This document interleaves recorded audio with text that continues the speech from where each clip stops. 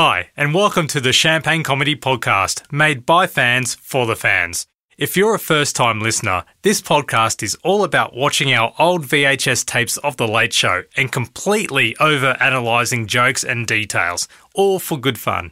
Our previous guests on this podcast have ranged from listeners such as yourself to media and TV personalities, comedians, and including numerous interviews with people who have been the butt of the jokes on The Late Show occasionally, or have some loose attachment to the show. Feel free to check out all our other episodes, especially the episodes featuring Pissweek Kid Justin Anderson, who is also known as Foolhardy Cousin George, and Remy Broadway, who you might know as Piffy the Bell Ringer. Please nerd out with us with some champagne comedy memories. And don't forget to visit the website champagnecomedy.com. This podcast is not directly affiliated with Working Dog or ABC TV. We're just passionate fans.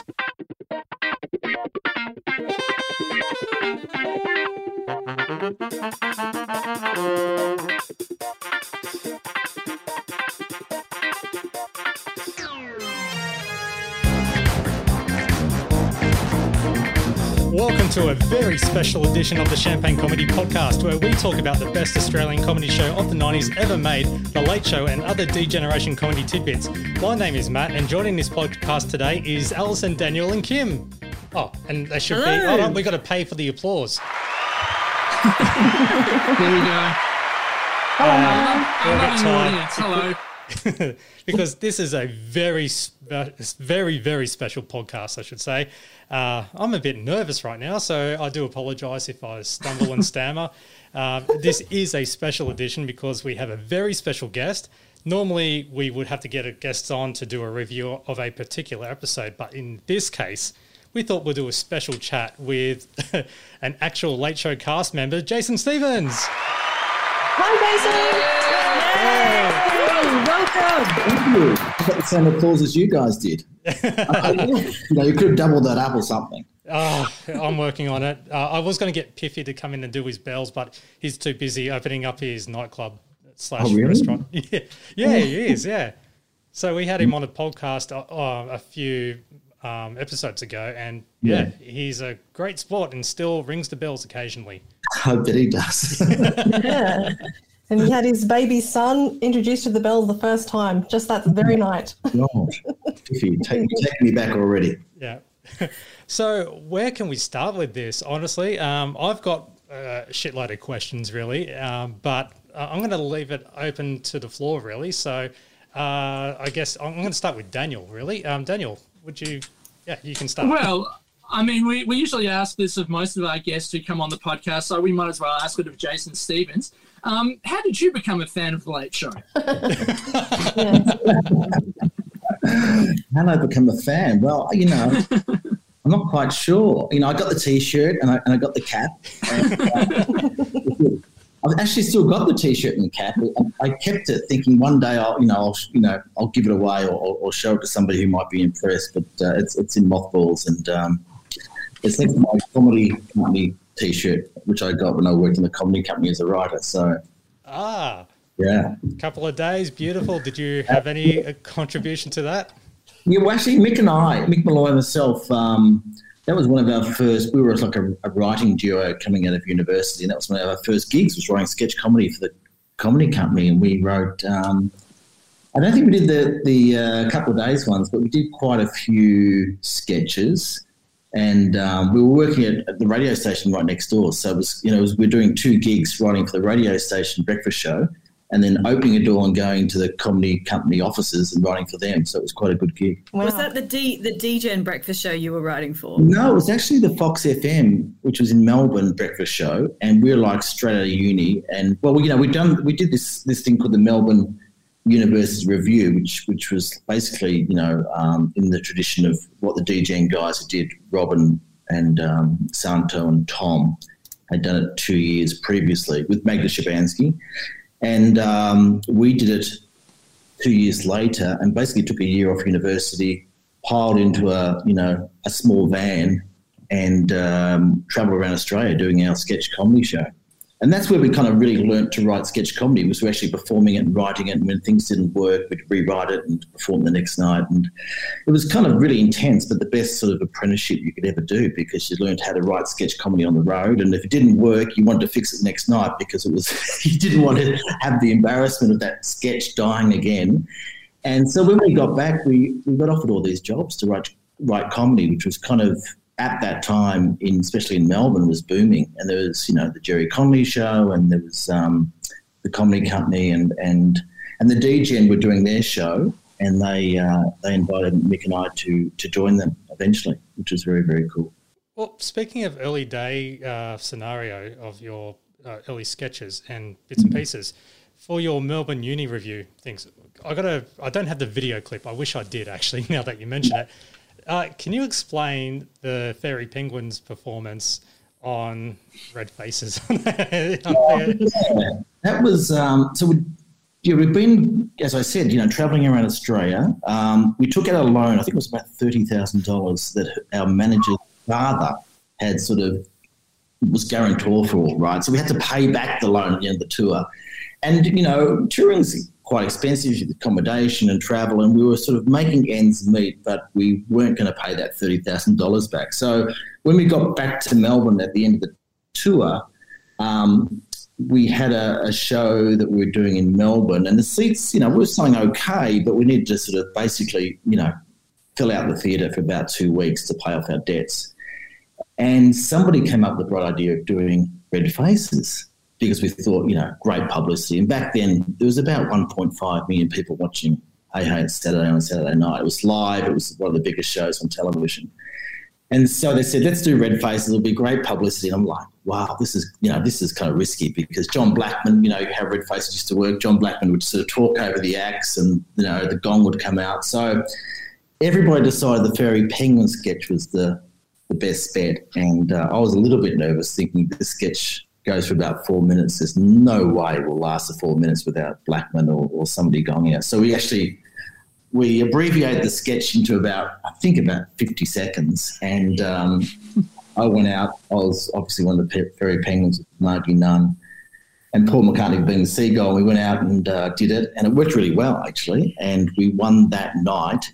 And the next day, we sold out the 2 weeks the next day. So we sort of paid off our debts, and it was a sort of, good news story. So, but that sketch, you do it at the time, and it just keeps coming back, that sketch. It's like at every Red Faces special. It's on YouTube, and it's... Anyway, my kids can't believe my hair was ever that black and that long. So. Speaking of which, I will, if it's okay with everyone else here, I do have a little clip which I will try and play. Fingers crossed that it works. So this is from The Genocide. At last, an album for the entire family, traditional Australian folk songs, as performed by the Cobram Indoor Cricket Club Chorale, including... More beer, more beer, more beer, more beer, more beer, more beer, and... Here we go, here we go, here we go. You can chuck, you can stew, you can fry. There's the lyrical. You're a bastard, you're a bastard, you're a bastard referee. The rousing. Skull, skull, skull, skull, skull, skull, skull, skull, skull. And of course, the romantic. Show us your tits! Show us your tits! Show us your tits! All these classics captured on the one big album. Traditional Australian folk songs as performed by the Cobram Indoor Cricket Club Chorale. We'll sing you a song and it won't take long. All coppers are stubborn. Out now on Heave. So something like that, when you would record a sketch like that, how long would something like that would take back in that day? To record it? Oh, it was pretty quick. That was, I think, part of the D-Generation specials. Is that right on Channel 7? Yeah. Yeah, Mick Farlow was in that, and he was part of those specials. Yeah, pretty quick. I mean, that's the thing about sketch comedy. You didn't have a lot of time to record it. You sort of, one take and just sort of like bash it out, that sort of stuff, you know. But yeah, a lot of long dark hair, wasn't there, in that sketch? Oh my God. Mullets are coming back, so Turning full circle. Can I ask you what happened after you'd obviously done student comedy and you'd got into writing and the degeneration, and then along comes the Channel 9 pilot of The Late Show. Could you tell us what you remember about that? That was well, we were sort of wanting to do a television show. It was The Late Show, I think it was called. Is that right? That pilot? Yeah. So we were given the opportunity by Nine Network to do a pilot. I don't think they knew what they were getting. we were, you know, it was basically, you know, a precursor to The Late Show. And in lots of ways we learned what worked and what didn't work through that experience. But it was a similar type of show, you know, and I think that's where Shit Scared was born, actually. Mick and Rob started doing Shit Scared on that Nine show. So that we did actually, you know, it was a good experience in that way that we did, you know, it was the birth of a few sketches like that, particularly that one, which was very funny. And we did it for Nine. You know, I guess Nine was one of those networks, even back then, it was sort of probably not the most natural home for us. And I think they weren't sure what to make of the show. So I can't even remember the politics of it, though. I think it was one of those decisions that, you know, people upstairs didn't quite know where to put that show in terms of their programming, you know. So it didn't go any further. But then we luckily ended up at the ABC, which was, you know, the perfect home in the end. Yeah, Definitely. I think we noticed when we were reviewing the early episodes that some of the closing credits had sketches that we weren't familiar with, or that maybe there was some extra footage somewhere that might be hiding. I don't know where that stuff is. I mean, Tony Martin, who's kind of like the unofficial curator of the whole, you know, DGen Late Show sketches, he would know exactly where it all was. But yeah, it was pretty raw, that show, as I remember it, because it was our first time together doing a show like that. And as I said, it was a good experience as a bit of a dress rehearsal, I guess, for the ABC show, which was, you know, even those first, I don't know, 2 or 3 episodes of The Late Show looking back, were pretty raw and took us a while to find our rhythm, like any show, you know. And I think the reviews we got were pretty sort of damning at the beginning of that first season. Oh, yeah. We know that they were pretty damning because we do make fun of a few of your very strong critics, like Warneke. All based on Ross Warneke, if that rings a bell. Oh, yeah, right. Ross Warneke and Robert Fidgeon. I think it was quite a few. They were lining up, you know. Fidgeon! They're just running jokes in our podcast.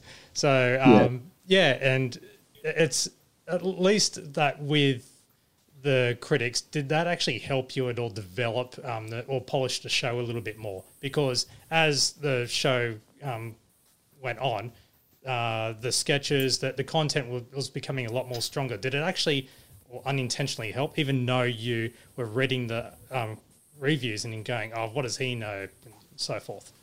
You know what? You know, we were so young and sort of, I guess, there's a fair bit of bravado. We actually believed that what we were doing was funny, and if it wasn't funny, I guess the rule was just, you know, making each other laugh, but it didn't work. So, I mean, we were kind of dismissive, I think, of those sorts of reviews. But we read them and we, you know, I mean, being on the ABC, we were a bit protected from that sort of, you know, that criticism that they weren't going to didn't get a sense they're going to pull us off, that may have happened on a commercial network. But no, we were sort of like just got on with it, really, to be honest. I mean, we read the reviews and I guess we felt they were older style reviewers and they were of a different world and they didn't kind of get our comedy. That was our sort of, you know, rationale in terms of the criticism.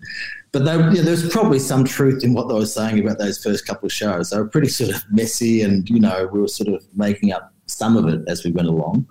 But, yeah, it was pretty savage, as I remember. But it didn't seem to worry us, you know. I can't remember it worrying us. I think we just got on with it, really. It's kind of funny you say that about the reviewers sort of being from a different time, because I remember one of Ross Warneke's reviews, I think this might have been after the first or second episode, was that he was sort of expecting The Late Show to be a bit more sort of variety-based. Yes. And sort of like have, you know, like the occasional musical number, which, I mean, my my conspiracy theory of that is that might have been where the toilet break might have been born from. You might be right, Daniel. I think Tony Martin probably took that criticism and grabbed that slot. But yeah, I think that's what the ABC Saturday night slot had been. Was that more sort of, shall we say, a little bit smoother and a bit more sort of, jazz hands and crooners. And that's not what they were getting with us. Well, you certainly connected with a younger generation of people who were not reading Ross Warneke and that. I was 14 and 15 when I was watching The Late Show, and I totally got it, and all my friends at school totally got it as well, and that. Well, I don't know. Maybe you can comment on this. When did you realise that there was this audience out there that you were building of, I suppose, younger people?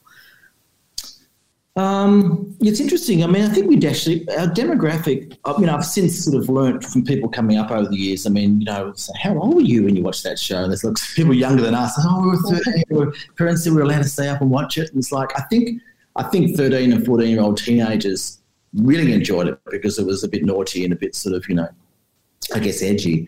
But, the show rated okay. I mean, it would be interesting to see how it would go today in terms of social media. But, I guess the thing was we'd go out after the show and we'd be out and people would have just stayed home, watched the show and gone out as well. So we'd meet people after the show and they'd be talking about the sketches and how much they loved it. So it was really that sort of immediate sort of response to live TV where we'd sort of go out in Melbourne and talk to people who would tell us how much they loved the show. And, yeah, I think it was probably, it was just a really sort of slow burn in lots of ways.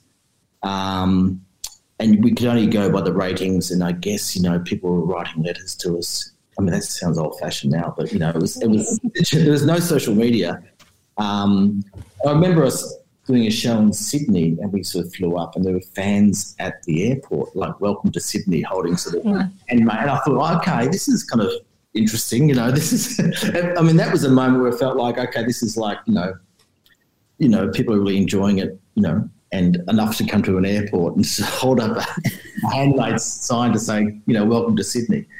Yeah, had I known when you would be in Sydney, I would have been there with a sign as well. Yeah. You're going to say that was me with that sign. No, we're not that obsessed. No, we were quite obsessed. I think, as Alison said, she was a teenager, about 14, 15. I was similar age as well, 15 years old. Still technically old enough to watch it, so I didn't feel that like I was doing something. Yeah.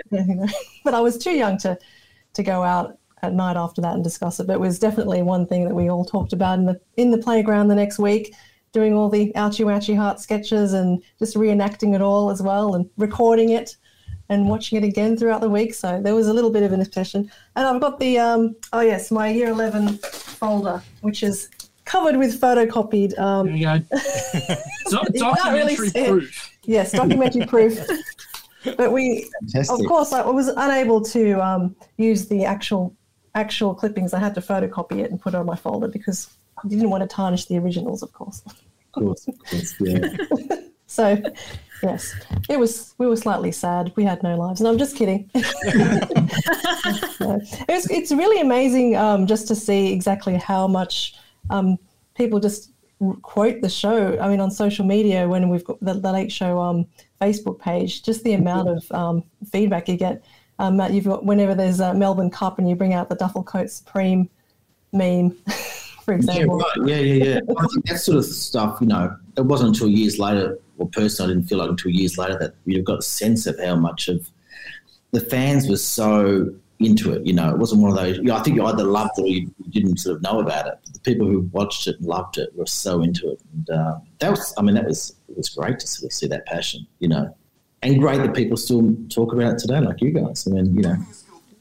Yeah, well, I was going to say that when it does come to mainly AFL Grand Final stuff, one of your particular sketches is the grooming school for AFL footballers. Yes, with Tim Watson. Yeah, so I'm going to play a clip for you. For AFL footballers, this is Essendon player Tim Watson before he enrolled in the course. Jimmy, you played well last week. Well, all the boys play well. It's really good to get a win under our belt, but we're not getting carried away. If you look at our team, we really are a champion team, not a team of champions. Right, what about the finals? Well, look, we can't look that far ahead. Really, we've got to take each week as it comes, and the finals are a long way off. Right, and will you be playing on again next year?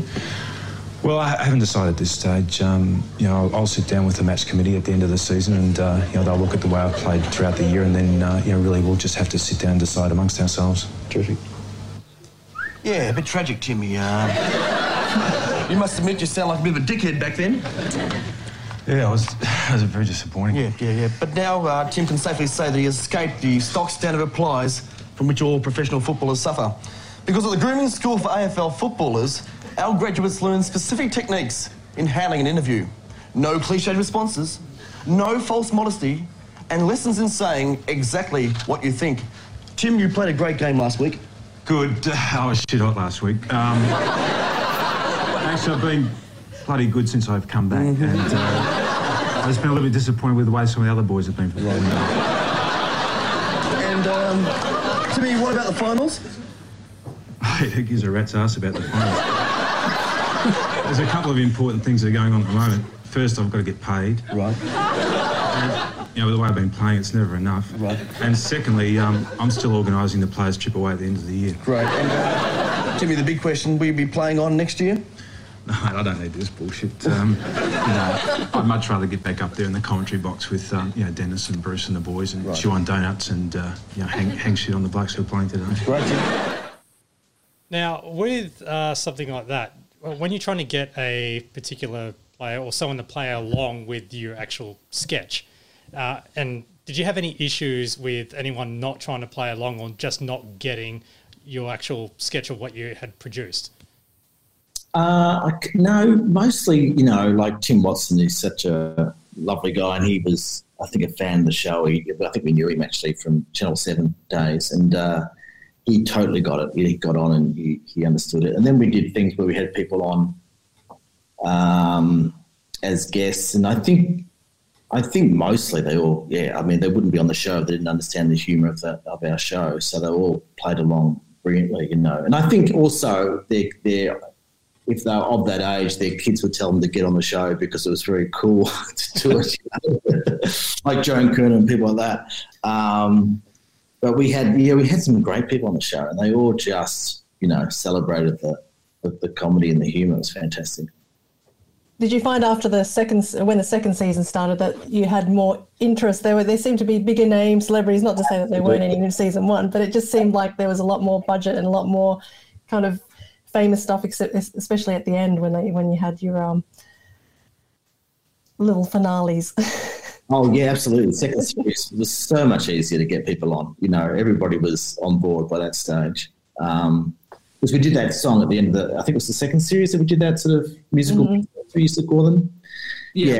And that was getting Ron Barassi and Rex Hunt and, we had all sorts of people. They all sort of, if they didn't know about the show, I think somebody close to them would have told them, it's worth doing. And they all came on and, Don Lane did the show and, fantastic, fantastic. Yeah, we recently spoke to Gabriel Gattei about his time being on it, performing. And he absolutely had a ball. He said he actually was having a singing coach trying to make sure that he can say the proper English language, but as well as keeping his authentic French accent with it. But he said that it was like he loved reminiscing about it, and he does get asked about it a fair bit. So, he said he had a great time doing it. Yeah, well, I think Joan Kerner, she did it again, I think, at an ALP sort of fundraiser later on that year, I think Julia Gillard was on stage with it for that fundraiser. But it's a very infamous photo, that one of Kerner and Gillard. Yeah, right. It goes around. Yeah. So, it was a really good idea, actually, those musical mix-ups. You also collaborated a lot with Philip Brady. He was on often enough on The Late Show to sort of be, to sort of be the ninth member of the cast just about. He was especially used a lot on Muckraking as well.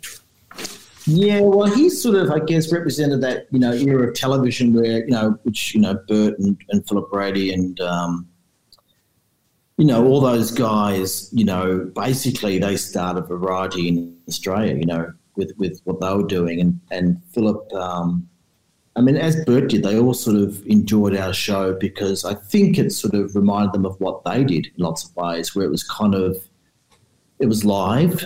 We were sort of a bit sort of cheeky and irreverent, and we were having fun. And I think Philip Brady sort of recognised that, and he'd come on and he just, Pete Smith obviously was another one.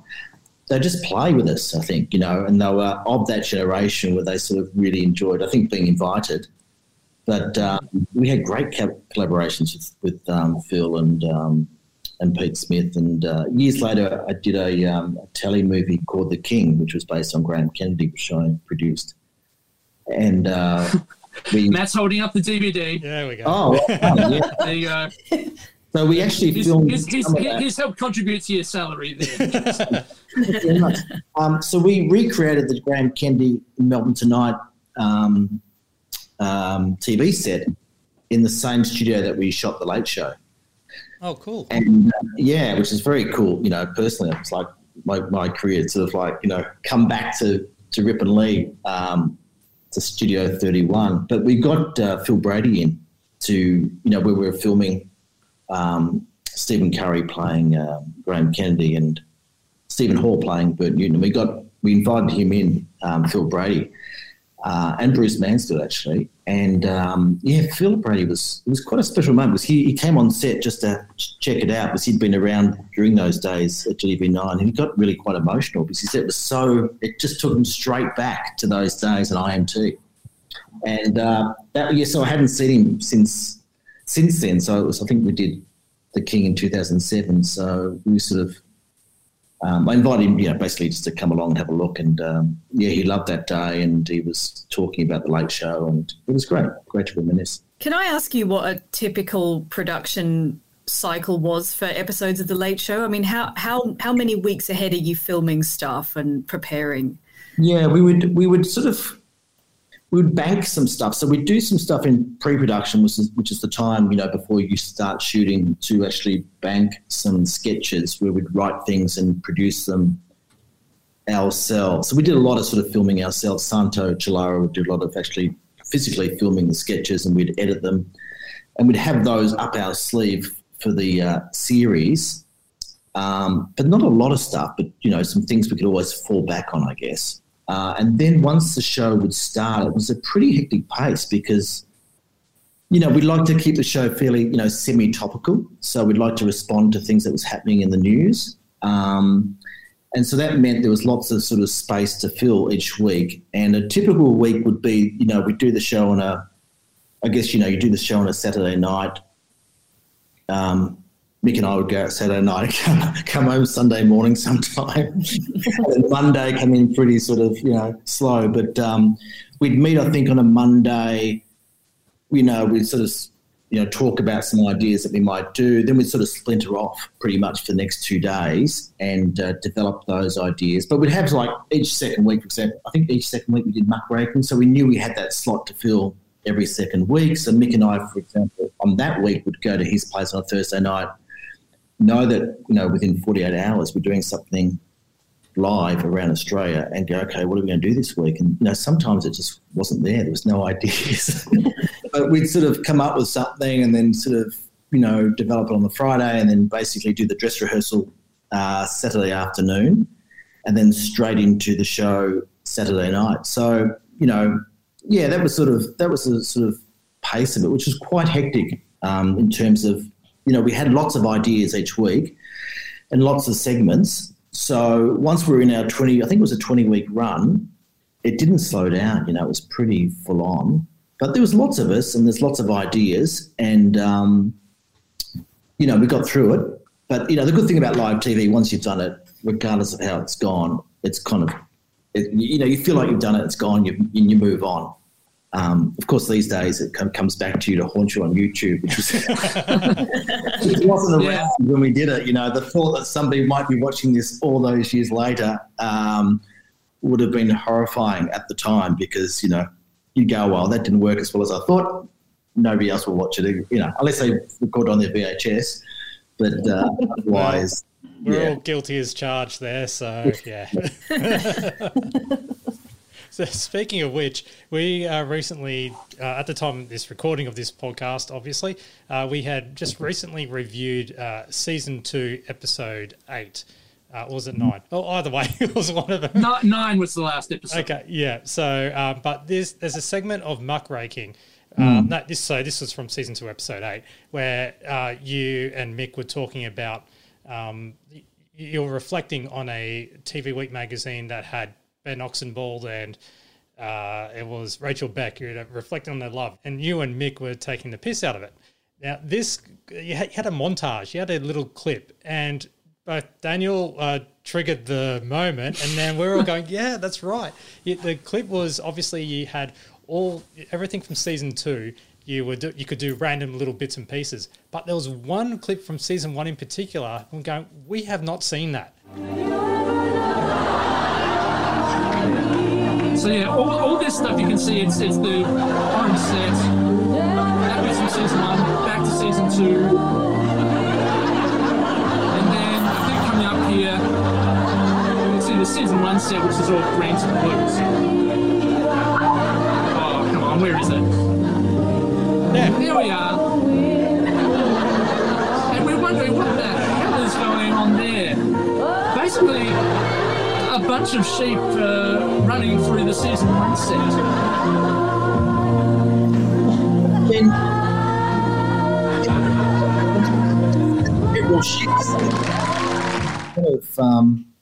I can't remember.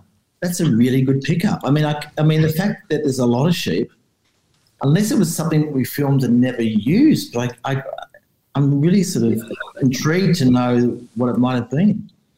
Well, yeah, as far as I know, it doesn't get seen anywhere else in the series. I think what we may have done is like we would have known that we were doing a montage, and let's just do like 5-second things. I think that's what it might have been. We were just like, let's just do stuff where people go, oh, wow, that must have been an amazing sketch. Yeah. I mean, I wish I'd seen that. And I think we would have said, well, yeah, it would have been something like, let's get some sheep in the studio, and that would show people, it's like an impression of what that sketch may have been about. And, yeah, I think it was that. I think it was just, let's get some big props in or some sort of, live animals, and it will give the impression that we've had some much bigger moments in the show than our budget could afford. Yeah, some weird random shit. Exactly. Just throw some stuff in there. Because there was sort of a similar sort of a thing used for the final episode, where there were all these, like, again, a slowed down montage, but again, all of these moments that never happened, like celebrating the 37th show.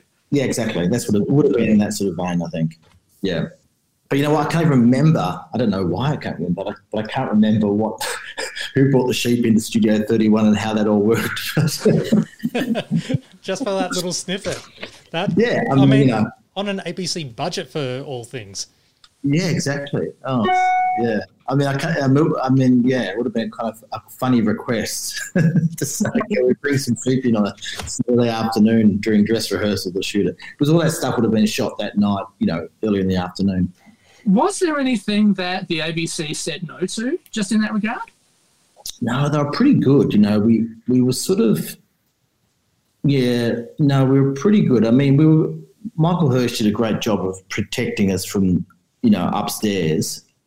But, I don't think we could make that show today, for example. There was no sort of editorial policy that I remember where, I think the defamation lawyers would look at the show before it went out in terms of they'd sit in, on the dress rehearsal, and they'd tell us if there was anything that we couldn't say in terms of defamation. But I can't remember changing anything, or I can't remember, any defamation lawyer telling us not to do things. I'm sure there were, but yeah, we were given a lot of freedom. I think with defamation, though, we were sort of hiding, but there's a defensive satire. I think we hid behind that most of the time. Are the rules Sorry, I was going to ask: are the rules different these days? You know, do you have to be a lot more careful around political content, for example? Oh yeah, I think any comedian would tell you. Not so much legally, but in terms of being cancelled, I think you have to be very careful, and for good reason too, most of the time. But I think it's very different for people to create comedy now, especially live when you don't always know, how things are going to be said or taken. So, I think the legals are pretty much the same, but definitely in terms of, what the public expects is very different. Well, speaking of live moments, there was one unexpected moment, and I suppose it would have been inevitable considering that Mick Molloy was jumping up and down in his underpants on other people's TV shows. There was a stage invader at one stage who tried to do the same on The Late Show. Yeah, I've forgotten about that. I'm trying to remember. Yes. He tried to jump up and down on one of the couches, but it sort of slid off the platform stage, and he ended up just having to jump up and down on the spot, really. I don't know. I do remember what happened, and but I'm just trying to remember what it was about. I think it was just a guy it was like a dare or something. Well, I think, because Mick had been doing it on other shows, right.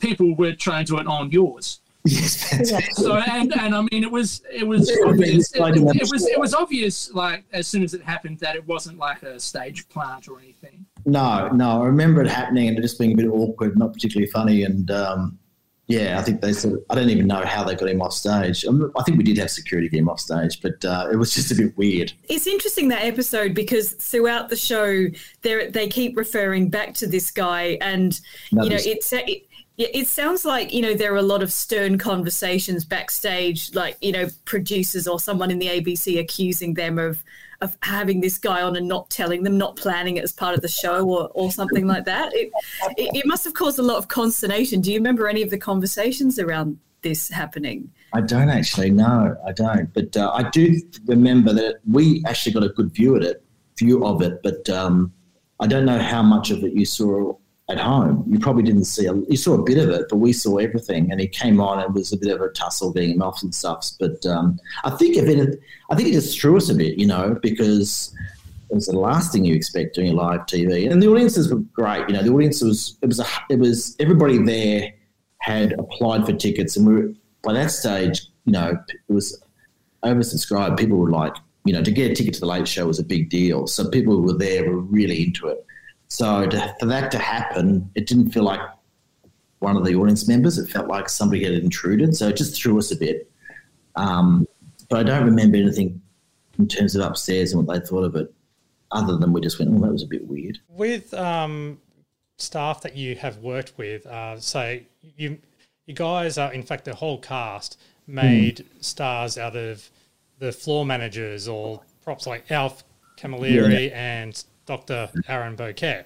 Yeah. I'm going to play you a snippet of Muckraking, where the topic was all about too much violence on TV. This right, you are a lecturer from the University of Michigan. That's correct. And you're currently out in Australia at the moment doing a series of lectures on media studies. That's right. Right. So you would have been following this debate in the media about violence on television?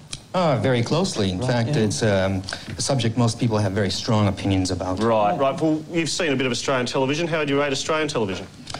Violent, but no more than anywhere else. Okay, if I could just stop you there, Doctor, we've got a few clips one clip from our show I'd like to show you. So you can ask... let's have a look at it here, Doctor. Tell us if you think this is violent, maybe. Okay. Yeah, put it out, Catwalk. In your expert opinion, has someone overstepped the line here? I think I find that very particularly violent. Particularly violent? Yes. Yeah, I'm still a little confused, Mick. Doctor, if you can clear this up for me. How do you define a violent act? I mean, would you consider that a violent act? Would that be violent in your sort of definition? No, settle down, everyone, because Jace has raised a pertinent point here. How far... No, I'm serious. How far can you go before you just step over the line? For example, would you say that...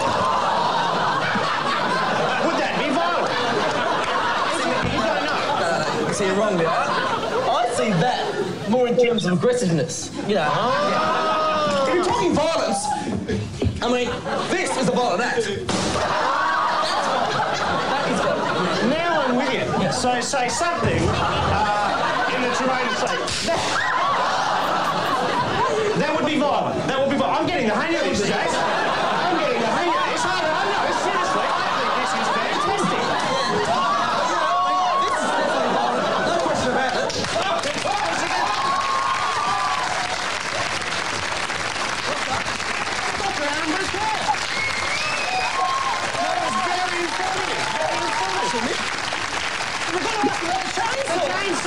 Aaron, if we could just have 1 second. Aaron, it's about the machete.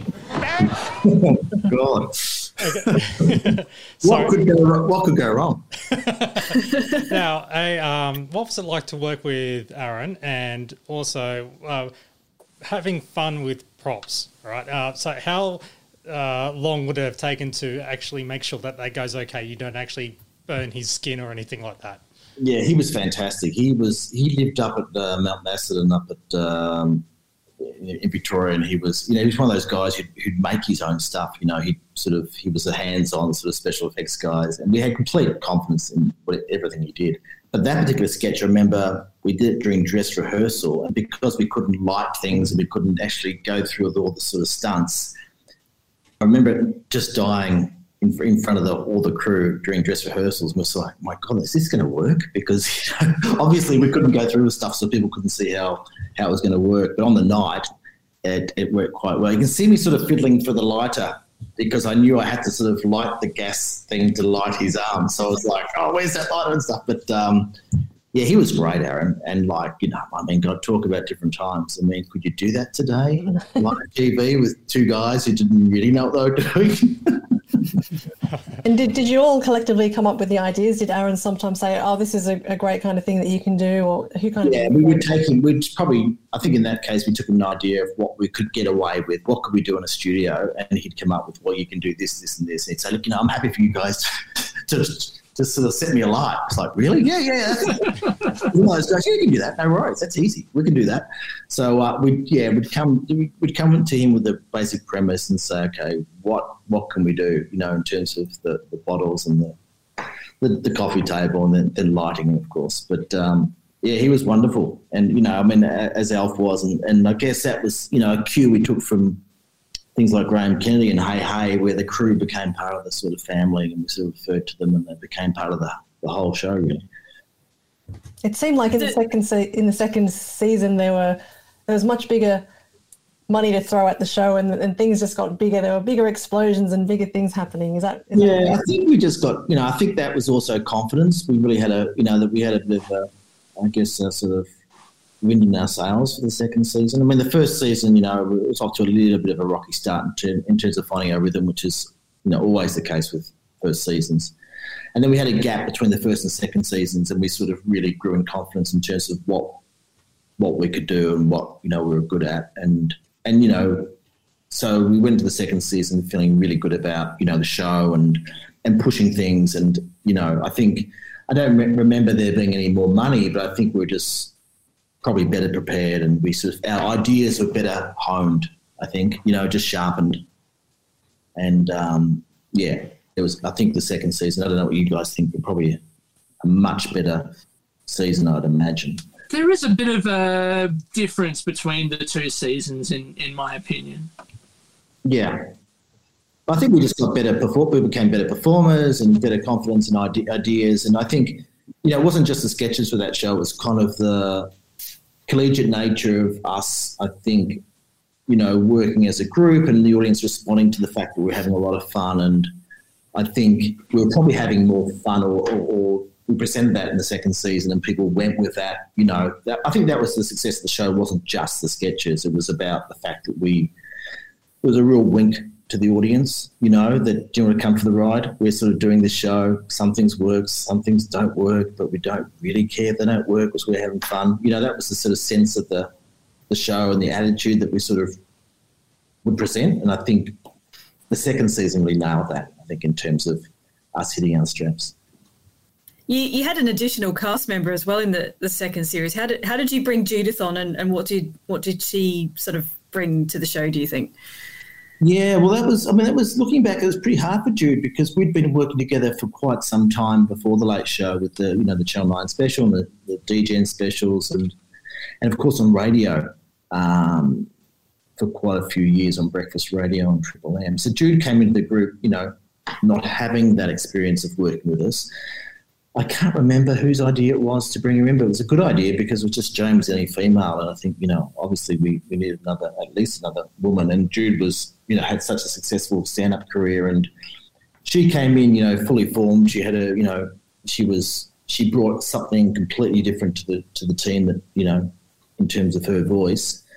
And I don't think, I think it took her, like in any new group, you have to sort of find your way. But she was, she was such a sure bet in terms of that those stand-up pieces she'd do on stage and her ideas. And, she was terrific. Really, really, obviously, great performer. And as I said, something very different to the rest of the team in terms of what she brought to the whole show.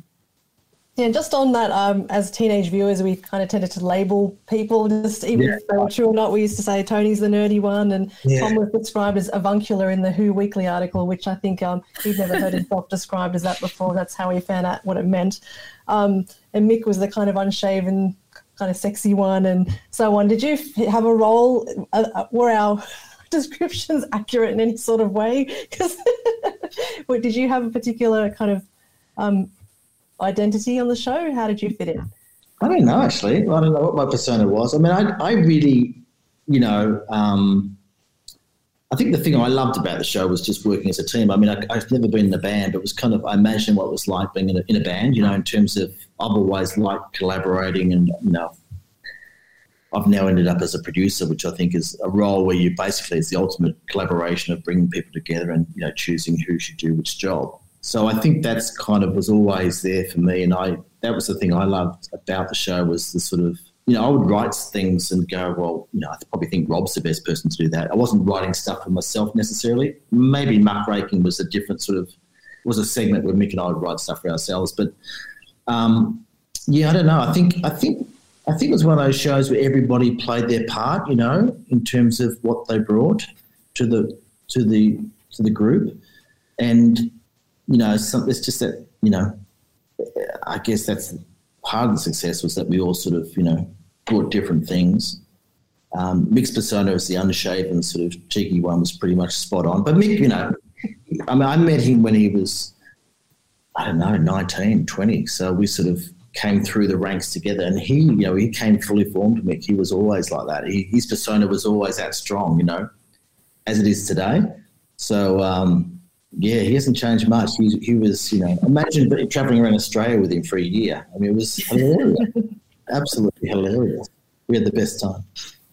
Well, you were in a double act, weren't you? You and Mick? Well, in that show, there was about 5 of us in that show that, that University Review that we took around Australia. But we wrote together. So we were like always writing together. So when we came, we were invited to the DGen as it was sort of, together. So, I guess we sort of learned the craft of writing sketch comedy together. Yeah. Yeah. Did you get any very negative feedback from many of the targets that you and Mick took aim at on muckraking, like on TV or even when you were doing it previously on radio?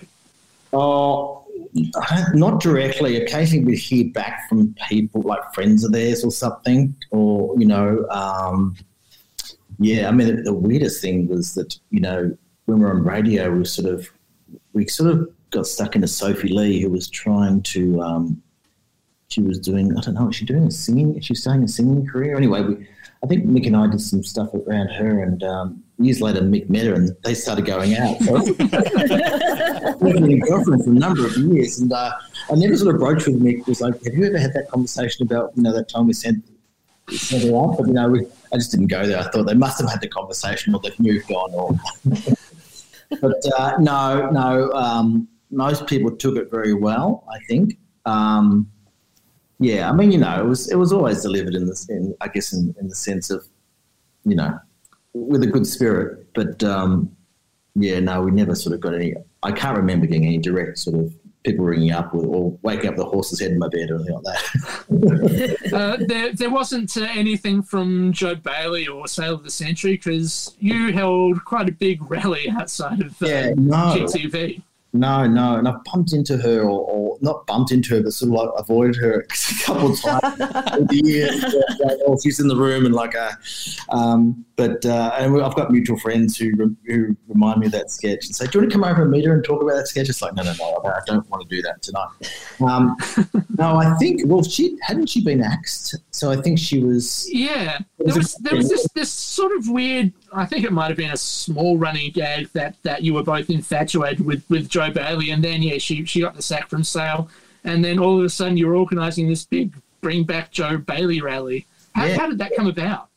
Oh, it was one of those things, again, talking about the show being semi-topical, where it happened, and we decided that that'd be a fun thing to do, and we basically, that was a typical sketch idea which we made on the run, where we just basically thought of that idea, wrote it, and then just raced out to Channel 9 and organised, some extras to turn out with placards. I think we may have told Channel 9 that we're doing it. We couldn't go in, into their premises, but we sort of hung out on the other side of the boom gate. I think we may have given them the warning that we're doing it, but it was kind of quite sort of, that was the pace of the show. We just, turn up and film and hope for the best. Ask for forgiveness later. Exactly. And even I don't know if you remember that Sale of the Century sketch. We actually did that outside Channel 9 at night. In a van. Oh yes, the when Jane was on the comedy special tournaments. Yeah. That was quite good too. Yeah. Yeah, that was one of my favourite sketches, I think, because it was one of those sketches that we did and we're hoping that it would cut together well, but in post, it was so much fun putting those the real footage with the fake footage that we'd created, and it was just like, it's one of those ideas that came alive in post. It's like, oh, this is working so well. This is going to be good. Well, see, also similar to, Bargearse and the olden days, it's one of those writing techniques where you sort of have to work backwards from the episode of Sale that was broadcast. So it's sort of it's an interesting writing technique. Yeah, and that sketch actually was a little trick we used to play on ourselves. Not a trick, but we'd so that Joe Bailey sketch, we'd edit it and nobody had seen it except Mick and myself. In terms of the other cast members. So we would show it and they would see it for the first time live on the night with you guys, because we didn't want to spoil that, I guess, reaction that you could only get the first time when something's played fresh. Yeah, there's nothing worse than the fake laugh reaction sort of thing, yeah. Yeah, so we'd often do that. We'd have things up our sleeve and show it to everybody on the couch or on the set for the first time as well, to get that response, which was a really good idea. Well, I was going to say someone had posted the actual episode, and while watching it, I've discovered why Jane had actually said pumpadums. So, and so it was great to watch, but then it kind of undid the whole joke that the setup for it. So it ruined it. Unintentionally ruined it. Yeah. No, you don't want to ever watch the real episode. It's like no, it just happened that way. Yeah. So that's very, very clever writing. So the fact that you guys did that, and to us it came off very, very smoothly, and one of the most memorable when somebody gets an answer like Papa Dums, it's pretty easy to back engineer the joke, I think. We were scrolling through what her answers were. It was like, she said Papa Dums, like, oh my God, okay, that's comedy gold. We can come up with a joke for that. But, Tony Barber was another person who, played along, and Paul Cronin and Molly Meldrum and all of these people who, we'd give them a call and organise it, and they'd always be up for it, It's fantastic. When it came to music parodies, song parodies, now I'm going to play one in particular.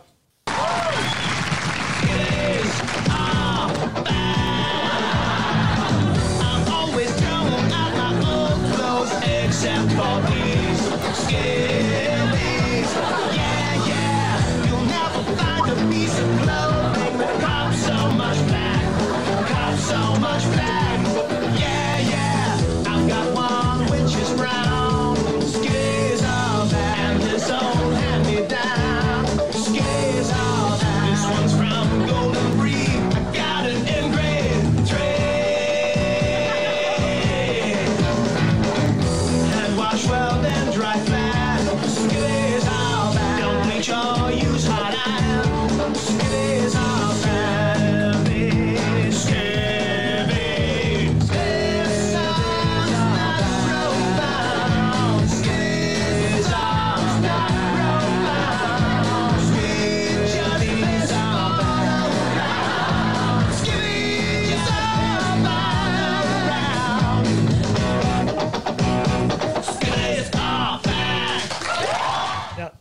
that is a highly popular comedy, a sketch parody.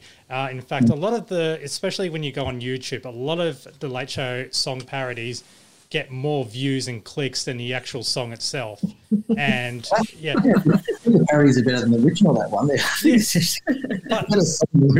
So I could go on and on in regards to what you've covered, but that one in particular, the attention to detail, so like the fiberglass bass and just the layout itself.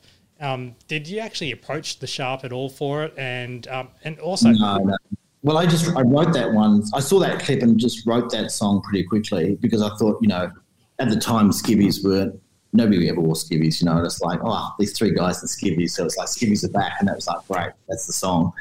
And then, with music parodies, legally you've got to do something which is what I call a sound-alike. So it can't be like the original, but it has to be a little bit different enough to the original. But I actually think the version that we came up with was a better song. So I think it's I certainly remember that one better than the other one. Not to say that the Sharp song wasn't good, but this one has got more staying power. It's pretty simple to copy because there's only like three members in the band, and I do remember that double bass, which I think was, I don't know if it was a real double bass, it was a prop one, but it was so heavy, and we did like, I don't know how many. It was like, in the end, it was just like, this is getting really heavy. And Rob and Santo loved, they just sort of hamming it up in the background. But we never asked for permission, and I think the guys took it in the right spirit. I think we may have heard back years later they enjoyed it, but I mean, who knows at the time? I can only imagine. Hit Simon's. There's a chance that Matt might be trying to get in contact with the Sharp to try and find out their side of their reaction. Yeah. Enough time has passed, so hopefully they're not. They took it well, but I do get asked about that sketch a lot, which is a good one. Nice and short too. Yeah. Well, I was going to say we have asked Angie Hart for Frente. She originally had said that. At the time, she was a bit cut up about it, but the rest of the band members were going, oh, yeah, it's cool, but now she freaking loves it, as well as, what's his name, the lead singer of Things in Stone and Wood, Greg Arnold. And the first thing I asked him, he goes, he loved it, like from day dot, and he loves being asked about it all the time. Oh, good. I guess it depends on the lyrics, right? Skivvies are back. It wasn't even about the band. It was just about what they were wearing. Yeah. But I do remember the Frente one may have been a little bit more cutting, I think. I can't remember the lyrics, but it may have been a bit more personal, maybe. Yeah, a bit more. Accidentally was released as fairly condemnatory, I suppose. Yes, that's right. Thanks for reminding me. And she was such a young singer back then too, I think. It sounds like that the Late Show, you guys always used one person to sing a lot of the vocals for it. Who in particular is saying, well, skivvies are back? Because that sounds very familiar to be as the actual singer itself in a lot of the songs. This is a question for Tony Martin. I can't remember. It's terrible, but I can't remember his name. But we did have somebody who would produce the sound-alikes. And then I think a singer would come in. Not always the same singer, but in that case, I can't remember the name of the guy. I'm sorry, but most of the music was done by a man named Craig Harneth. It was Craig, of course. Craig would do the music, of course. Craig had a. I'm sure he would have assembled other people to get people who sound like the people that are being parodied. Yeah, I don't know if Craig sang Skivvies Are Back. He would sing some things. He'd actually produce the songs, the sound-alikes, in this sort of one-man studio. But he would get people in occasionally to sing songs that we would lip-sync. I think mostly we lip-synced all the songs because, it was just a lot easier, and none of us could sing particularly well, except for Jane. Well, I was going to mention, and I'm going to go back a bit further, but that it was, and please correct me if I'm wrong, it wasn't Five in a Row, especially John Farnham. Wasn't that Jack Jones or Irwin? What's his name? Jones, I think. It was Southern Sons. Yeah. Yes, it was Jack Jones who did that song. Yeah. Yeah. Yeah. So we did two of those, didn't we? Five in a row, and five more in a row. And you did Michael Hutchence. I did Hutchence, that's right. And Then we did a film clip with John Farnham years later too. One of his songs that he was releasing. Yeah, seemed like a good idea at the time. Yes, so he was always a big fan of the show, and I think his manager Wheatley asked us or they come up with this concept of us sort of helping him put this song out. Yeah, that was a cool day. Yeah, you're all about the moustaches, the false moustaches. Yes, that's right.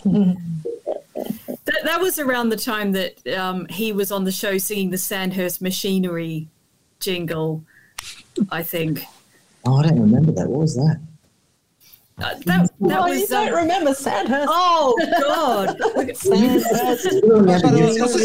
That wasn't his segment. There's everything you're looking for. You guys have seen the show more than I have because I did the show and then I would do the next show. But you guys got to watch it over and over again. But I kind of remember it. But was it? To be fair, it was under Commercial Crime Stoppers, which was Mick and Santa. Oh, right. Yes. Yeah.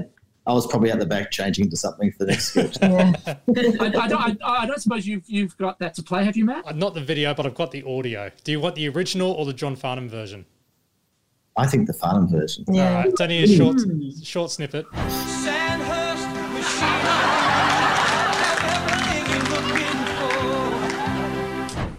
Oh, God, he made that sound good as well, didn't he? That voice. Yeah, amazing. That's great, yeah. I mean, we're so lucky to have all those people come on the show and play along. One of my favourite sketches was from the first season, the Viking Talk. I don't know if you remember that, where the big horns are still in.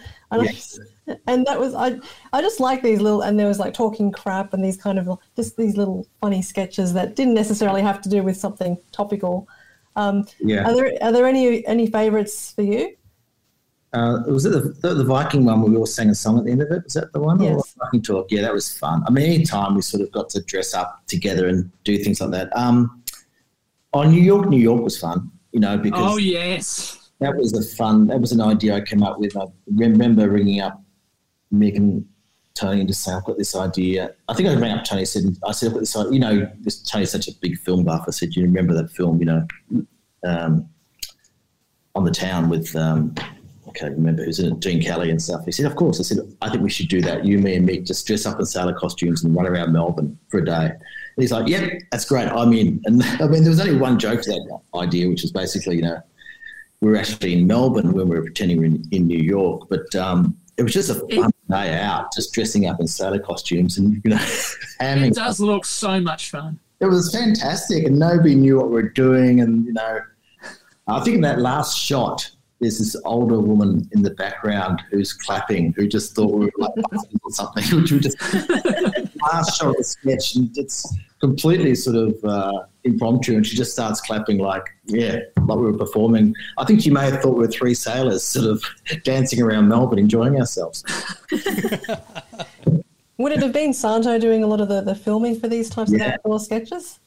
He did a lot of stuff. I don't know whether we used the ABC crew that day or not. I think anything like where we had to sort of run on and we didn't necessarily have the right approvals, or we couldn't afford to stick around for too long, Santo would just do it because it was quicker, and he may have done that one. I can't remember who the crew were. But, Santo was great. He would just pick up a camera and we'd sort of just run around and do stuff, Yeah, it's pretty amazing nowadays. Everyone's got their mobile phones, but he had these little handy cam and was able to just be really quick and agile and just go out there and film things. Yeah, and I remember it being a bit of a, at the time, because the ABC, was heavily unionised, the Santo or any of us filming stuff or doing technical things was a big deal, because it was sort of stepping that line of performers and crew, And so for Santo to pick up a camera was like, what are you doing, So it was quite a big deal at the ABC in terms of, I guess, for the first time, them dealing with people who were wanting to sort of edit themselves and film themselves, and, so there was a bit of friction with that. I remember when we were doing the show for the first time, in terms of that line that was drawn in the sand, in terms of, no, we're the crew. If you want to have anybody film, it has to be the crew. But we were sort of a lot more sort of, I guess, we wanted to be a lot more nimble and quicker than that, and do things where you could sort of come up with an idea and film it within an hour, And that was the way you could do it with Santo. We just sort of say, let's do it, let's run out with the camera and do it. So, yeah, I think that these days, obviously, people are doing that themselves all the time. But back then it was a big deal. We noticed that as we were watching season 2, compared in length time, season 1 was really pushing it to a full hour, and then season 2 started becoming, rounding down to the 50-minute mark. Was that harder to push any sketches out or to try and include them or anything, but you're limited to time? Because there are some episodes where you'll be reading out fan mail, but will that be kind of a fill-up because it's a short time period, or does it make sense? I don't know why. I can't remember why it was 50 minutes. I think we felt that it might have been a slightly shorter show may have been a better show, that 50 minutes might have been a better show to watch than an hour. And occasionally things wouldn't make it to air, like pre-recorded things that we'd drop on the run because we were running over time with some of the on-set pieces. But I would imagine it was because we felt 50 minutes was a better time to watch a show.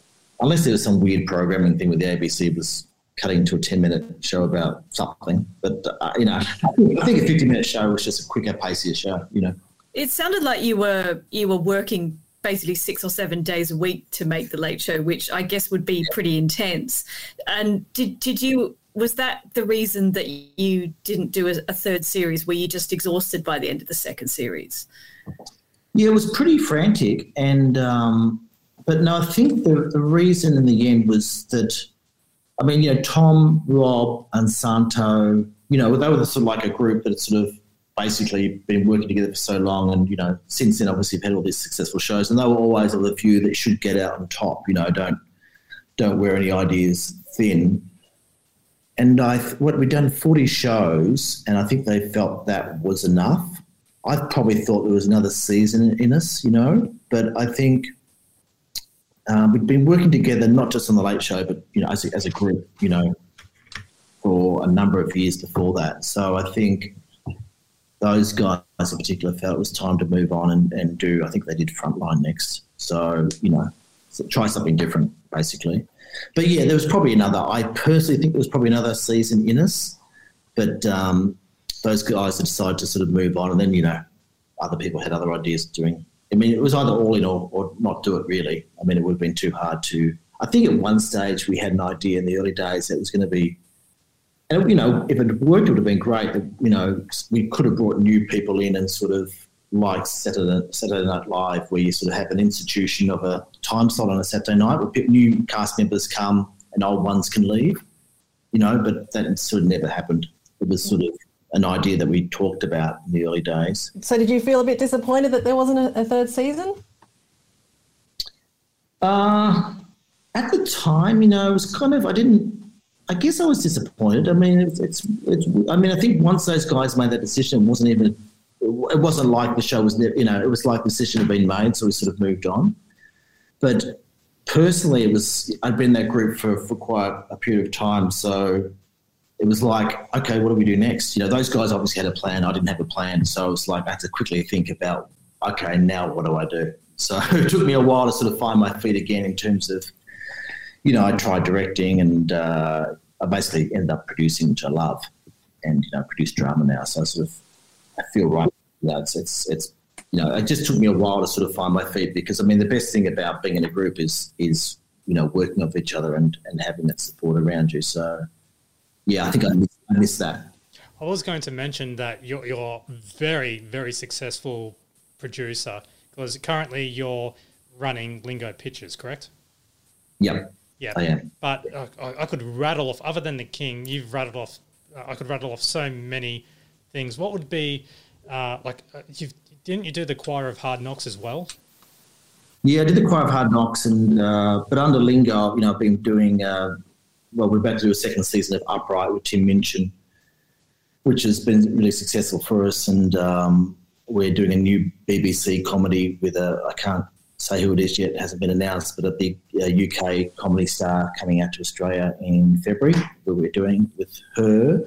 And Lambs of God was a drama I did produce, which was very successful, and I've done lots of dramas over the years, and I think I sort of almost got a bit sick of comedy because I've been doing sketch comedy for a long time, and then I sort of fell into I didn't fall into it. I sort of pursued it really, scripted drama, which I love, and things like working with Tim Minchin and other people. It's a sort of dramedy, that show, so I do get to sort of flex a bit of a comedy muscle. But scripted drama is my love now.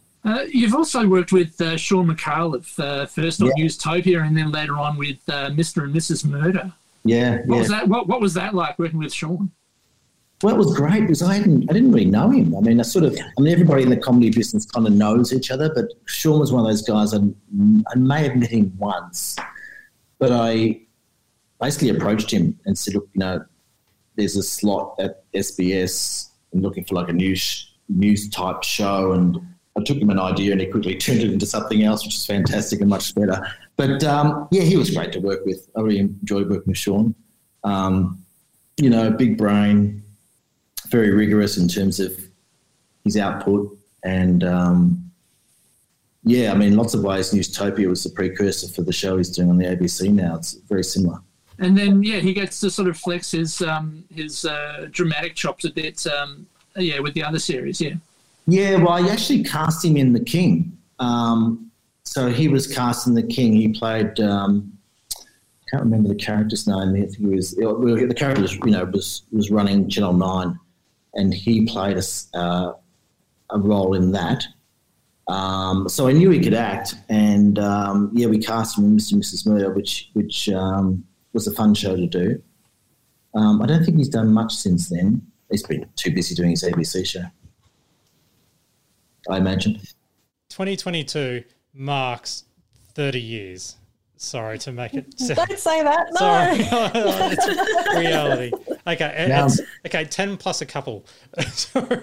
Now, a lot of fans, not just ourselves, but a lot because of on social media and everything like that, they want to know, would there ever be a Late Show reunion of some sort, like it will be online or just like a special, kind of like, what Hey did, really, like a flashback type. Yeah, I know that's a bad example, I'm sorry. But it's like Friends. Yeah. Funny, I was looking to it, you said that.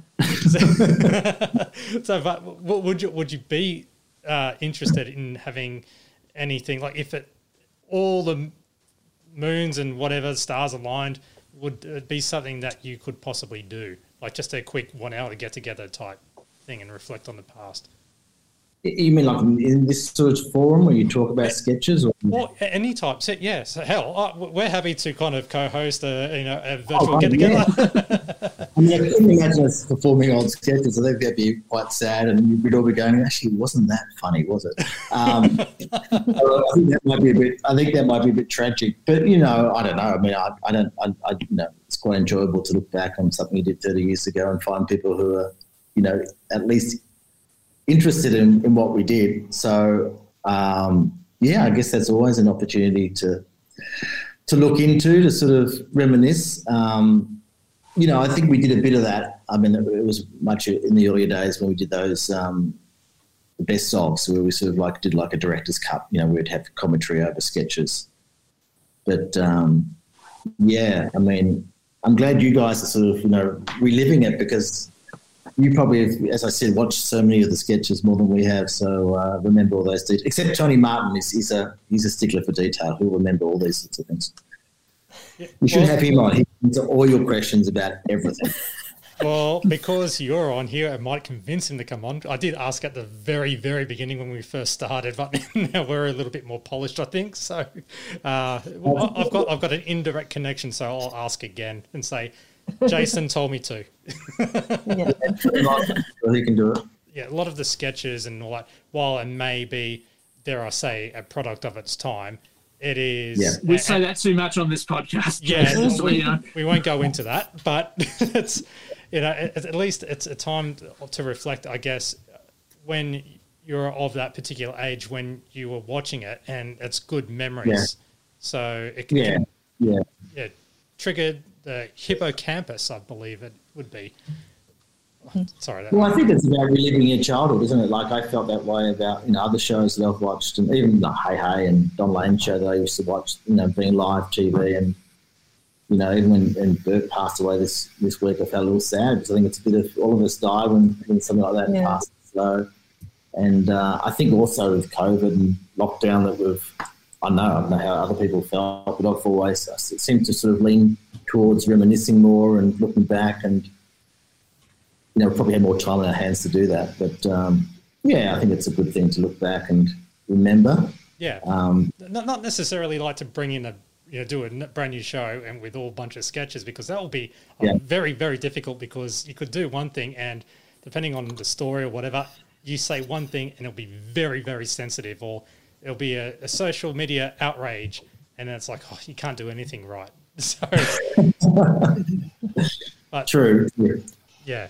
So, but it'll You've got these, so you can start the ball rolling now. You've had one, so... Okay, now I've just got to get Jane, Rob, Santo, Tom, Tony, Mick. 7 to go. Judith, yeah. 7 to go, Things pop up occasionally. I think my kids were excited last year because there was a Late Show TikTok of a sketch. That's not us. Very excited. We're too old for TikTok now. Yeah, what's a TikTok? I felt. I think it was a sketch where, I don't know what it's called, but it's about like a game show. It's I'm Not Racist, But do you remember that? That was one that we did that in the last episode. Yeah. And a TikTok during maybe Australia Day celebrations in the context of, should we be celebrating Australia Day and the racism around that? I think, it might have been Black Lives Matter. There was some connection to it, and somebody had taken that sketch and used it as I'm Not Racist, but in terms of, talking about, Black Lives Matter, which was great. It's being used in a good way. But, my kids said, Dad, you're on TikTok. That sounds good. The ultimate accolade. Yeah, suddenly they were interested in my career for the first time, but there's been a few sort of memes and things like that popped up. Which you can't, these days, things like that, you can't escape it in a good way.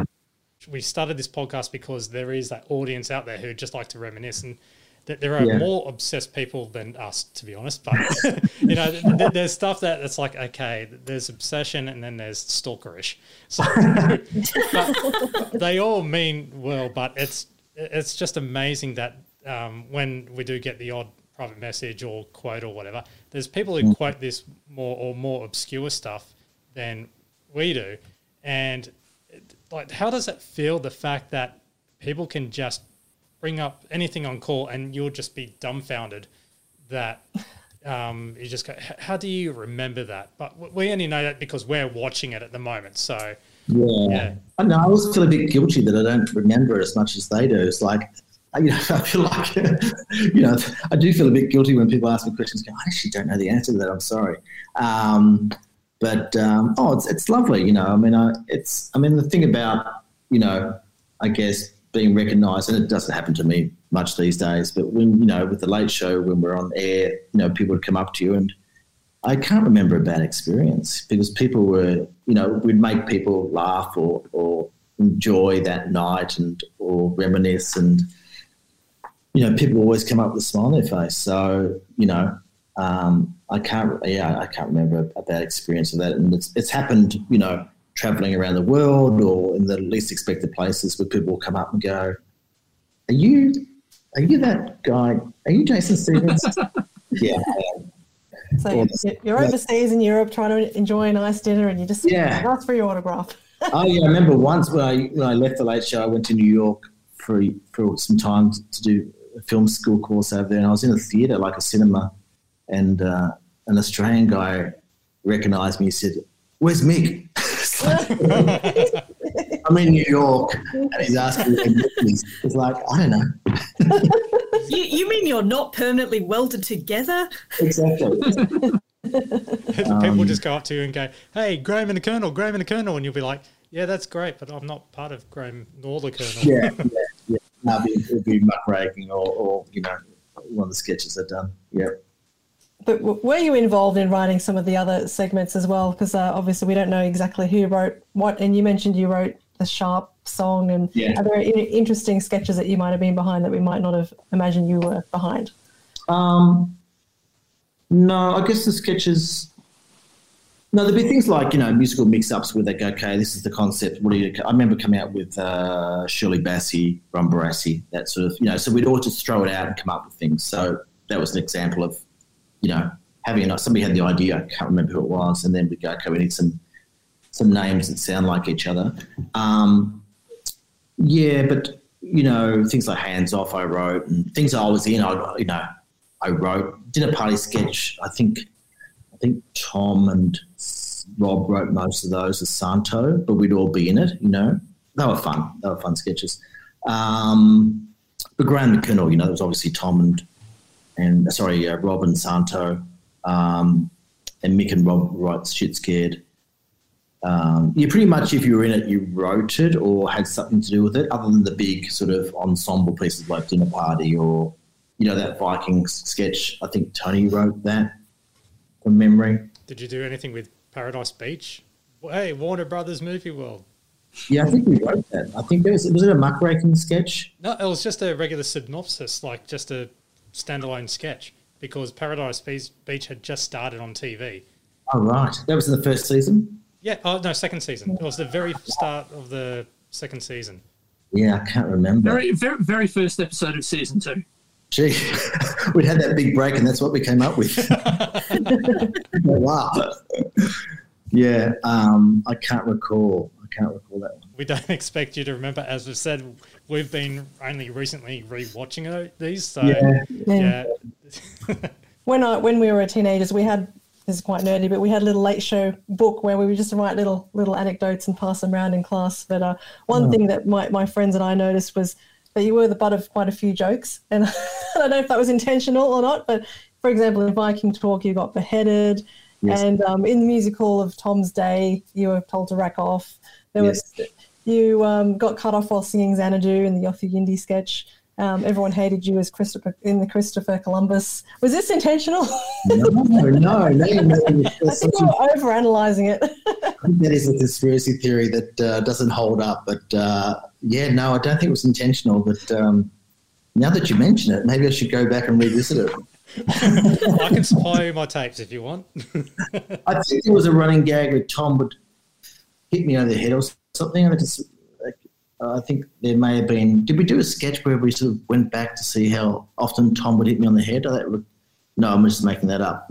But what you mentioned, no, I don't... There's certainly nothing scripted to do with that, I don't think. There was one sketch where you basically rapped about things you wanted to see on TV. Oh, yeah. Vizard's head blow up on air, Ramsey Street made a thoroughfare, George Nigger's bungee jump, Bouncer from Neighbours take a dump. Basically, what would you want to see on TV these days? Surely it's changed in the intervening time.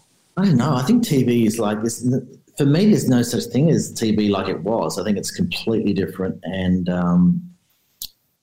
I think TV is kind of, unfortunately, I think it's, the TV that we grew up is very much gone, I think, in lots of ways. I think, it's streaming and it's a live television is difficult at the best of times. But I don't know. I think our show was of the time, but I think to try and replicate that or try and make it happen again, not that you're suggesting that, but I think that it was just that sort of zeitgeisty thing of, us and the timing and ABC and live TV that sort of made it work. Well, yeah, you're right about there being, there's a lot more TV these days. I mean, it was only 5 channels back then, but all the digital stuff plus subscription plus streaming. Yes, and audiences are so fragmented now. Back then it was like, I don't know how many viewers we're getting, but it would have been over at least a million viewers. And then did they replay it the next day, or am I imagining that? Was it replayed? Yeah, they did. It was on Sunday nights. Yeah. Okay, so there was, it was just everybody would, you only had so many choices. So, but now, with the as I said, everything's fragmented. It's hard to get. I mean, obviously there's drama series that do this, but in terms of live TV, it's very hard to get everybody to watch it at the one time, I think. I think you're right. It definitely feels like shows like The Late Show don't really exist anymore. I mean, SNL's probably one of the few that's still going, but those kind of shows where you feel like anything can happen and probably will, and there's that tension, there's that excitement that you feel from live TV. It doesn't exist anymore, which is a shame. But yeah, that's because the audience are all watching Netflix or whatever now.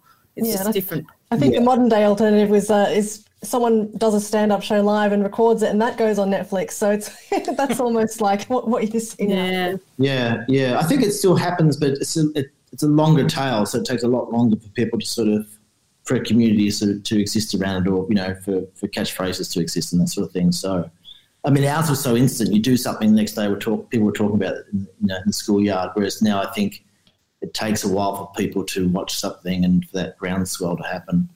But yeah.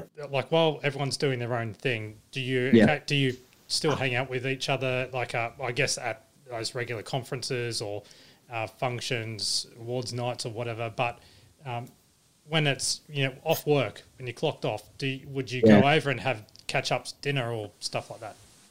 Oh, during the recording of the show? No, like today. Oh, today? Not really, because I live in Sydney. I've been living in Sydney for the last 11 years. I mean, I saw I think it was last year, I saw Rob and Santo and Jane and Mick at a function, and that was great to catch up with them. But we don't sort of hang out, and I don't see them very often. But when we do, I was texting Rob the other week because our AFL teams were playing against each other, so I was texting him, wishing him the best of luck. But that's it's that sort of extent of seeing each other. But when we do, it's like that thing of, I guess, growing up together. You you reconnect, and they were such formative years, and you in your 20s, you create. You guys would know this. If you went to university or work colleagues when you're 20, and friendships, they sort of stick. So when you see each other, it's great, because you sort of just revert back to those times pretty quickly. But, I think I can't speak for them, but I think it was a time in our lives where we were sort of, in our 20s, and it was very exciting, to be able to be given the opportunity and freedom to make stuff every Saturday night. It was just that opportunity that people said, off you go and do it, So it was I guess a once in a lifetime thing really to do it as a group live around Australia. And that was the other good thing about the ABC was it was broadcast everywhere around Australia. So when you travel to places like, Darwin or, Western Australia, people had seen the show, because the ABC, in some towns in Australia, that was the only sort of network they'd receive. So your show was the one they'd watch. So that was great. What would your advice be for someone who wants to get into the industry nowadays with it being so fragmented? It isn't all about quantity or how many people are watching. It's more about, the quality of what you're watching, who you're targeting, all that sort of thing. What's your advice to someone hoping to get into the industry? Well, I think it's always, if you can find somebody to do it with, it's so much more enjoyable because it's a tough industry. And if you can find a buddy or, friends to do it with, it's going to be a much more enjoyable ride, especially, for the times where it feels too hard. So that would be I think it's really difficult by yourself. Personally, I always enjoyed working with people. But, I think these days it's a lot easier to be discovered because, you can kind of post things and, there's obviously a lot of successful comedians or performers who have got their own niche and are doing really well, and so it's through exposure, through social media and obviously the internet these days, if you're good enough, it's probably, talent will get you there eventually. But, personally, I just think it's, just a lot easier to do it with somebody that you like working with. Who was the most popular? Who got the most fan mail? Oh, Mick, by far. Yeah. Of course. What did he do? Did he read out his favourites? No, I don't know. He would just get a lot of fan mail. I think, people just loved him. and as they do today, he would get the most fan mail. Like, you've got your muckraking, you've got your other sketches and bits and pieces. Like, what would you like the Late Show to be remembered for as? Like, just a really chilled Saturday night comedy show where you threw sketches together that were topical and people like us are over-analysing something that's just basic? Or just, like, because you could say it's on par with, I guess, Australia's Monty Python, where it's that iconic, and the fact that you can't get the episodes and when we're watching through it all, we realise, you can't really release it because there's stuff that's really dated. But what would you like for the show to be remembered for? Like, just something to laugh or?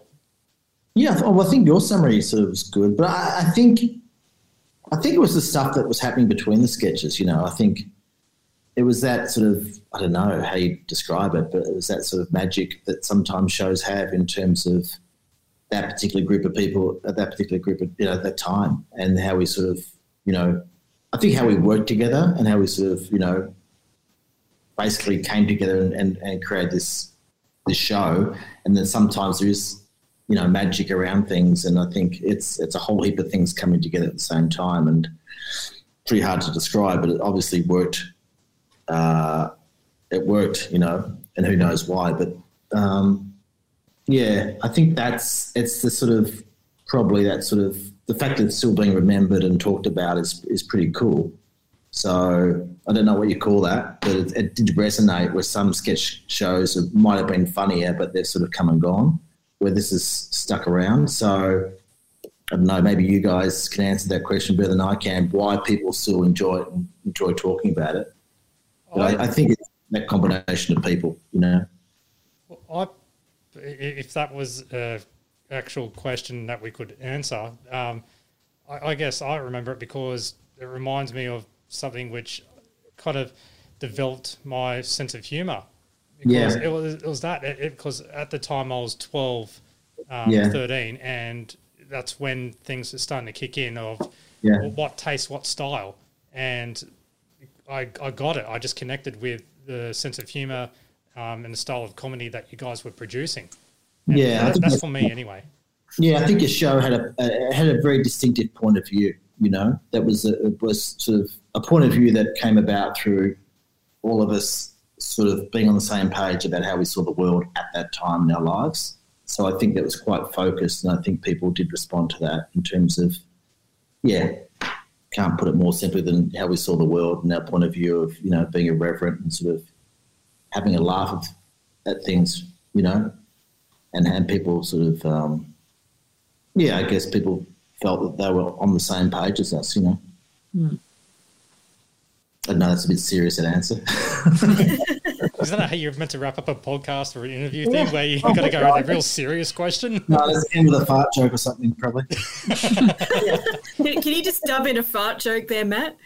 Put a fart dub in a massive fart or something. Because we had season 2, episode 1, we had Justin Anderson, the Piss Week kid, full-hearted cousin George. He did a full thing, and as I said, we had Piffy as well, and we're trying to just get as many names on board.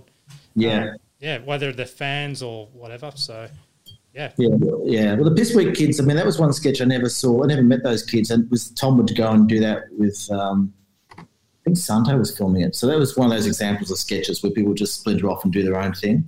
So I'd see that sketch for the first time on that night, which is pretty cool. That's awesome.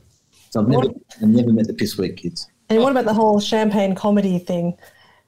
Well, that was Rob's. I think that came about because I think Rob felt that there was a sketch that wasn't going to work very well, and that he had that up his sleeve in terms of coming on and sort of trying to save the sketch by being sarcastic about it, being unfunny by saying champagne comedy, which was often we'd make ourselves laugh if things weren't working as well as we thought they would. So.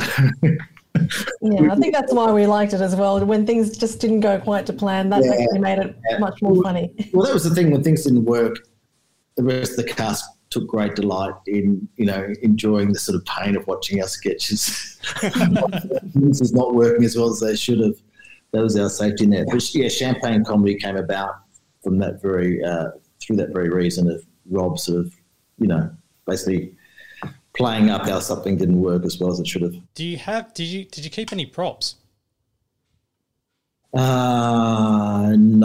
I didn't keep in. I had I didn't know they were. I had some Edward Scissorhands hands that from the Psychopaths. Yeah, but I think I lost them years ago. Well, any scripts? Do you have any scripts? Because everything would have been written out on paper and stuff. Yeah, I've got lots of scripts. Because Mick and I used to handwrite scripts. So, I think laptops were just coming in. So Mick and I would handwrite muckraking scripts at his house. So I've probably got those somewhere. Scan them or sell them on eBay. Publish a book on them. Yeah, you can do it. If Sean McAuliffe can do it with all his full frontal mad as hell stuff, I'd say. I've got them somewhere, but I don't think I threw them out. I don't know. Don't throw them out. Send them to me. Yeah. Well, send them to us. Scan in, and then we'll publish it, and courtesy of you. So, just to show that the love is still there, and you'll be surprised how many people will love it. Like you see it as a piece of paper with fart joke written on it, but to everyone else, it is. We see it as a milestone of Australian television history, Jason. Exactly, yeah. Just like the fake letters that people used to write in. We've been dissecting those, and I might have been overdoing it, and I'm going, it might have been a real letter, but it's been rewritten by, say, I recognise Tony's handwriting or Jane. Oh, yeah, absolutely.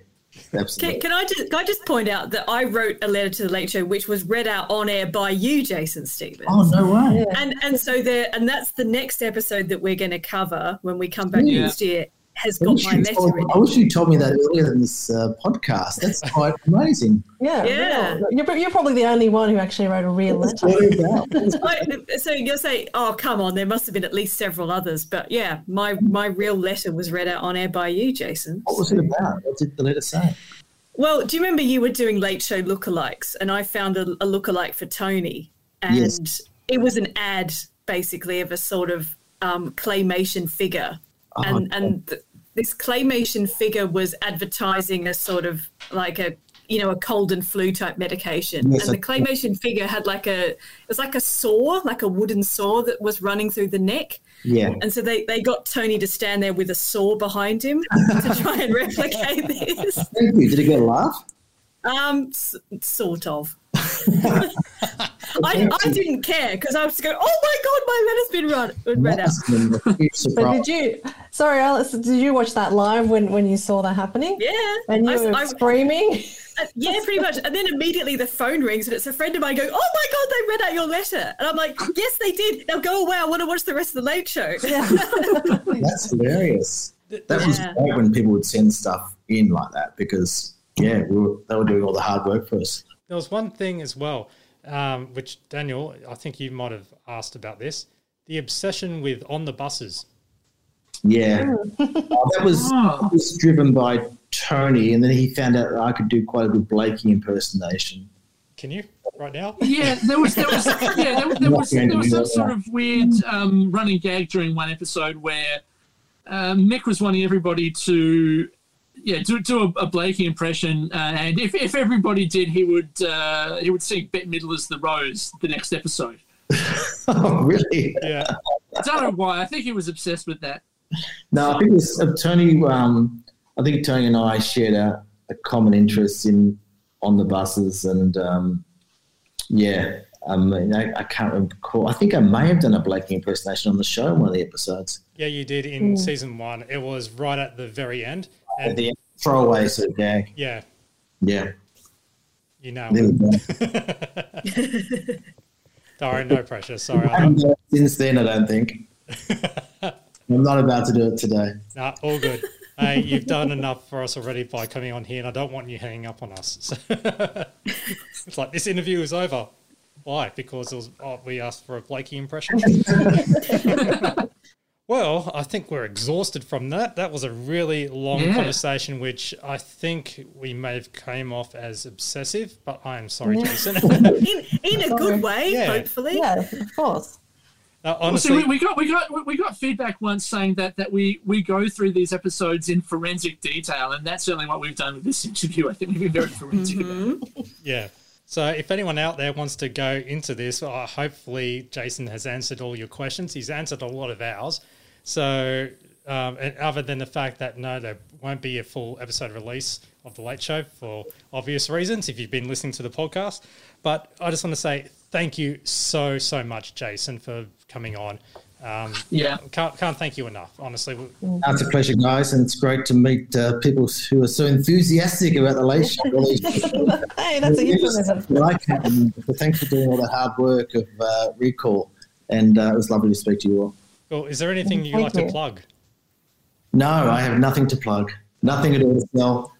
All right. But thanks for having me. That's okay. All right, well, that wraps up for the special edition of the Champagne Comedy Podcast. My name is Matt, and I just want to say thank you for Alison, Daniel, Kim, Prue, and Tony, who are usually part of this whole thing, but we've got Kim, Alison, and Daniel here. So thank you so much, guys, for staying on, having a chat, and there we go. Hope we nerded out a little bit. All good. All right, so feel free to send us feedback. Email champagnelateshow@gmail.com, Twitter @TLSChampagne, and also our website, champagnecomedy.com. Facebook, The Late Show page, or the Champagne Comedy Podcast group on Facebook. It's on private, but I answer 3 questions and you're in. And also, it could just go on and on. Anyway, it's time to wrap up. Thank you so much. Thanks, Jason. Have a good night, everyone, and catch you in our new season coming soon. Thanks. See ya. Bye.